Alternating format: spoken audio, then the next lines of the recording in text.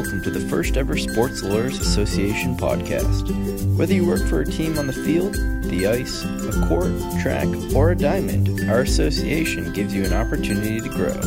You're listening to episode number 1, SLA Now, Then, and Tomorrow. Sit back and enjoy well beyond the final buzzer sound. Here's Matt Minton.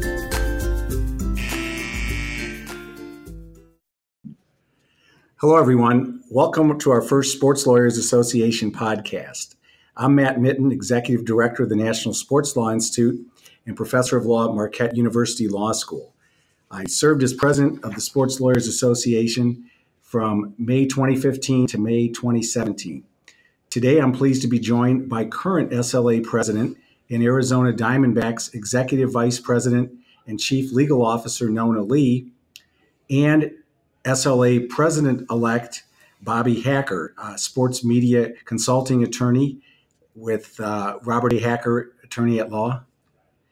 I've asked them both to join me today as the current president and the incoming president to talk about the past, present, and future of sports law in the SLA. To start, I'd like each of you to give the audience a little bit of background information about yourselves. Nona, if you go first. What happened for me was that the WNBA started. And a former college basketball player, all I could think about was how I merged my passion with my practice.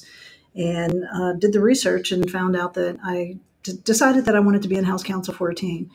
And was very lucky that the stars aligned for me. I went to work as a transactional associate with the firm that represented the Diamondbacks. And just about that time, the general counsel for the Suns announced she was leaving. They set up interviews for me.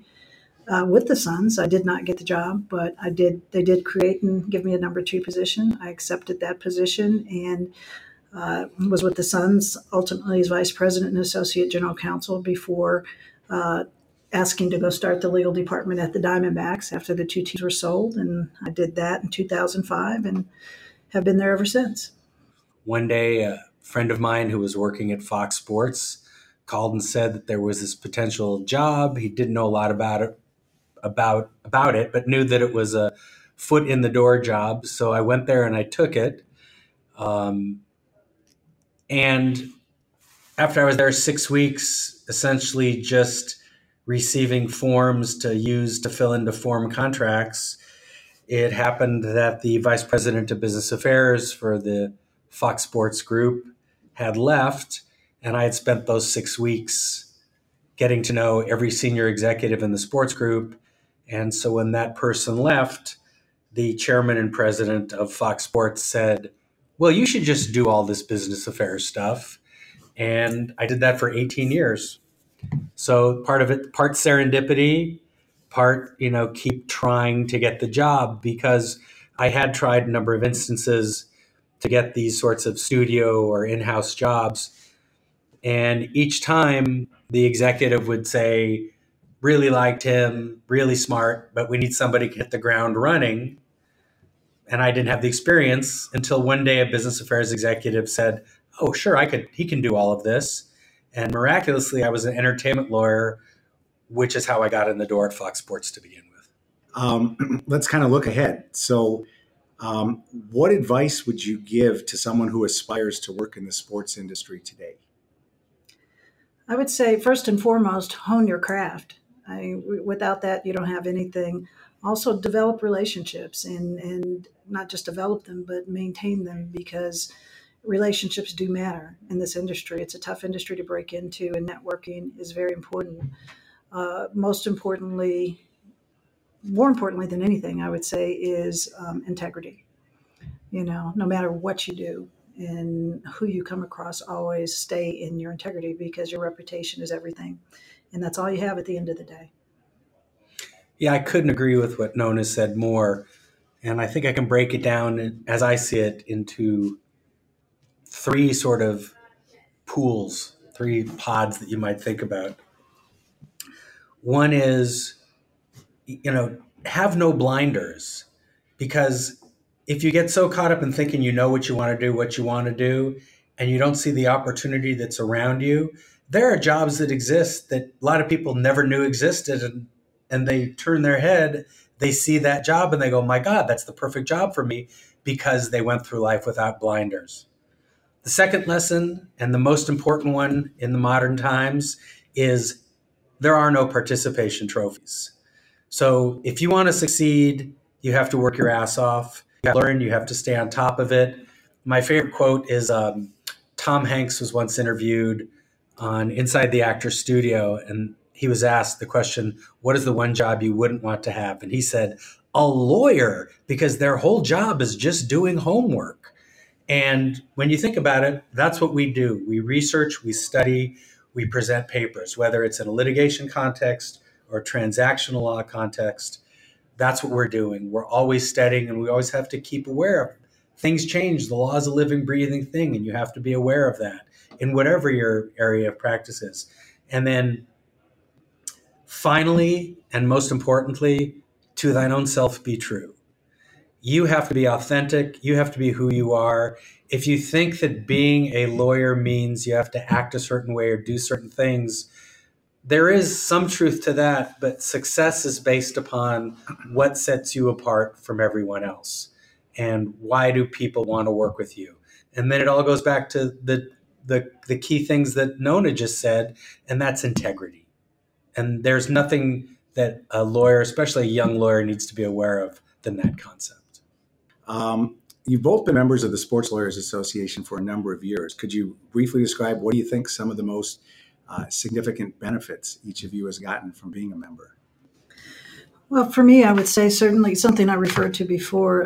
The networking is unmatched. The opportunities to network not only at the annual conference, but at regional outreach events in between are unmatched.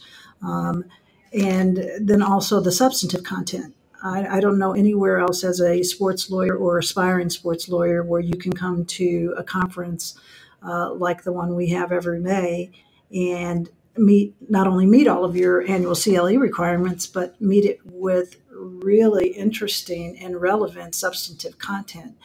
And, beyond relationships just for the sake of, our careers, just the relationships that we form with people that are friends for life. I mean, it's a wonderful organization, and those have certainly been the biggest benefits I've gotten from it. And what I think separates the organization, and part of why I'm such a zealot for promoting it, is that those of us who are involved in it realize that we are very lucky as lawyers to be able to practice in an area that we love. You know, the old line, if you love what you're doing, you never work a day in your life. That's nonsense, because we all work our rears off to the bone and work really, really hard. But when you love what you're doing, it sort of assuages the pain of endless hours and difficult times. But we love what we do, and part of what we're trying to convey is people that make the effort to come to this conference, we're here to tell them it's worth the effort. It's a great place to be. How can we help you be as lucky as we are in what is a relatively small set of opportunities in the scope of all lawyer jobs? This question's for Nona. As the current president of the SLA, what accomplishment are you most proud of during your 2-year term as president?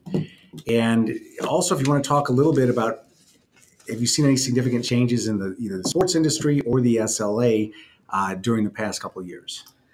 Yeah, I have to say that, I am proud to have had the opportunity to serve as president of the SLA, especially being only the second woman in history to have done so, following Pam Lester, who is amazing. And so I'm proud of that. But, my objective was to stay the course and to help the SLA improve in whatever ways I could. And, I think that I did that.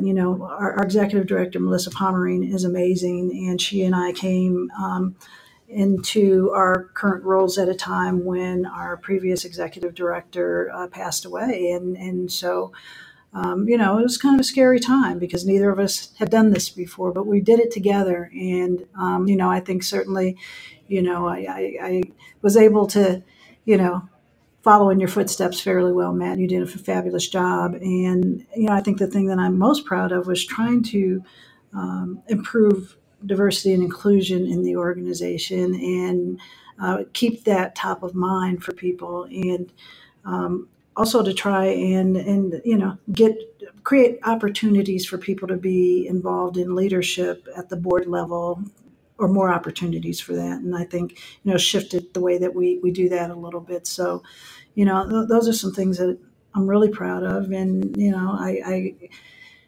hope to continue to see grow. And, frankly, I look forward to supporting Bobby, for the next couple of years and seeing what he's going to do. He's going to be fabulous. I'm excited. Yeah, well, I want to say thanks to you, Nona, because there's been a lot that the organization has accomplished under your leadership, and you're leaving some big shoes for Bobby to fill. So what are you looking forward to do in your 2-year term as SLA president? Well, look, first of all, I can't go without complimenting Nona on her leadership these last 2 years. I've been fortunate in my tenure with the organization, first as a member, then a long-term board member, to have worked with many prior presidents. And I am, not to sound corny, but I am truly humbled to have been honored with getting to be the next president of the organization. I think that there are a lot of things that we've done under the general topic of inclusiveness. And it's inclusiveness in terms of the sort of gender and racial diversity that we've built into our board.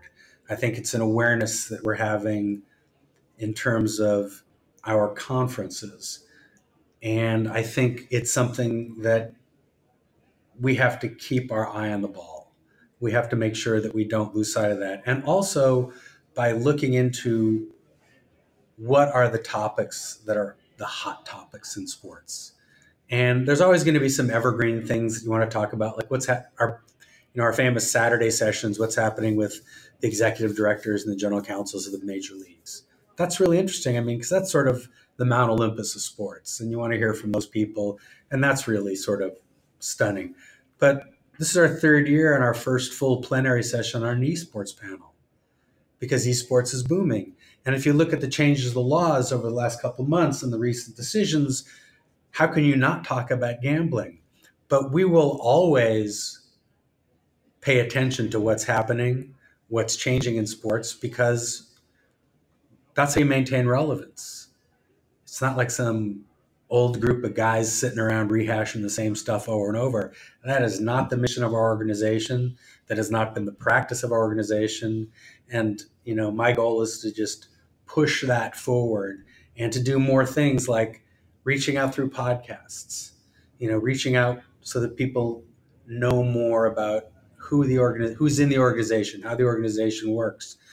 And the concept of inclusiveness is incredibly broad, to the point where I think that we want law students to know that you're part of this organization. You may not have passed a bar exam or finished law school, but you've shown the interest. And if you show the interest, we're going to give you some great information and give you lots of great lessons.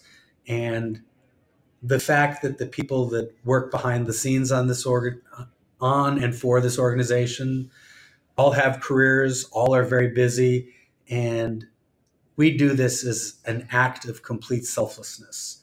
We do it because, as I said earlier, we feel so fortunate that we get to work in this world, that we're just happy to share our knowledge and our experiences to getting to this point with other people who have made the effort to reach out to figure out how can I become part of this.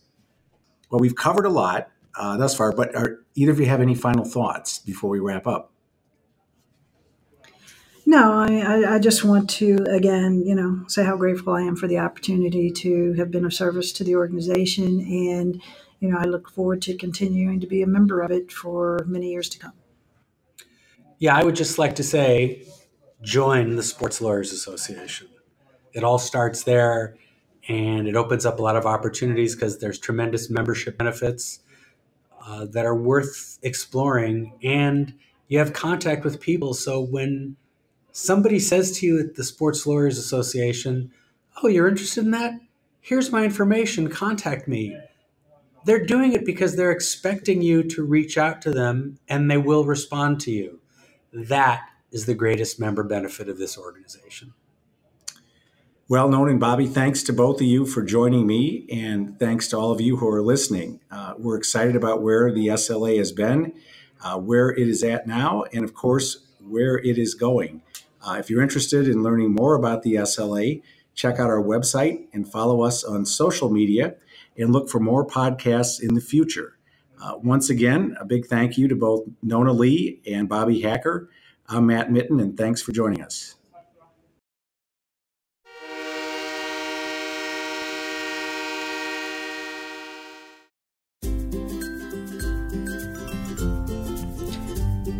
Now that the final buzzer has sounded, don't let this be the end of our conversation. Feel free to share your thoughts with us on Twitter, @SportsLawyers. That's @SportsLawyers. Or find us on Facebook and LinkedIn.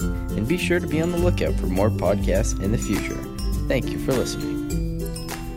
Music provided for this podcast by Kevin MacLeod.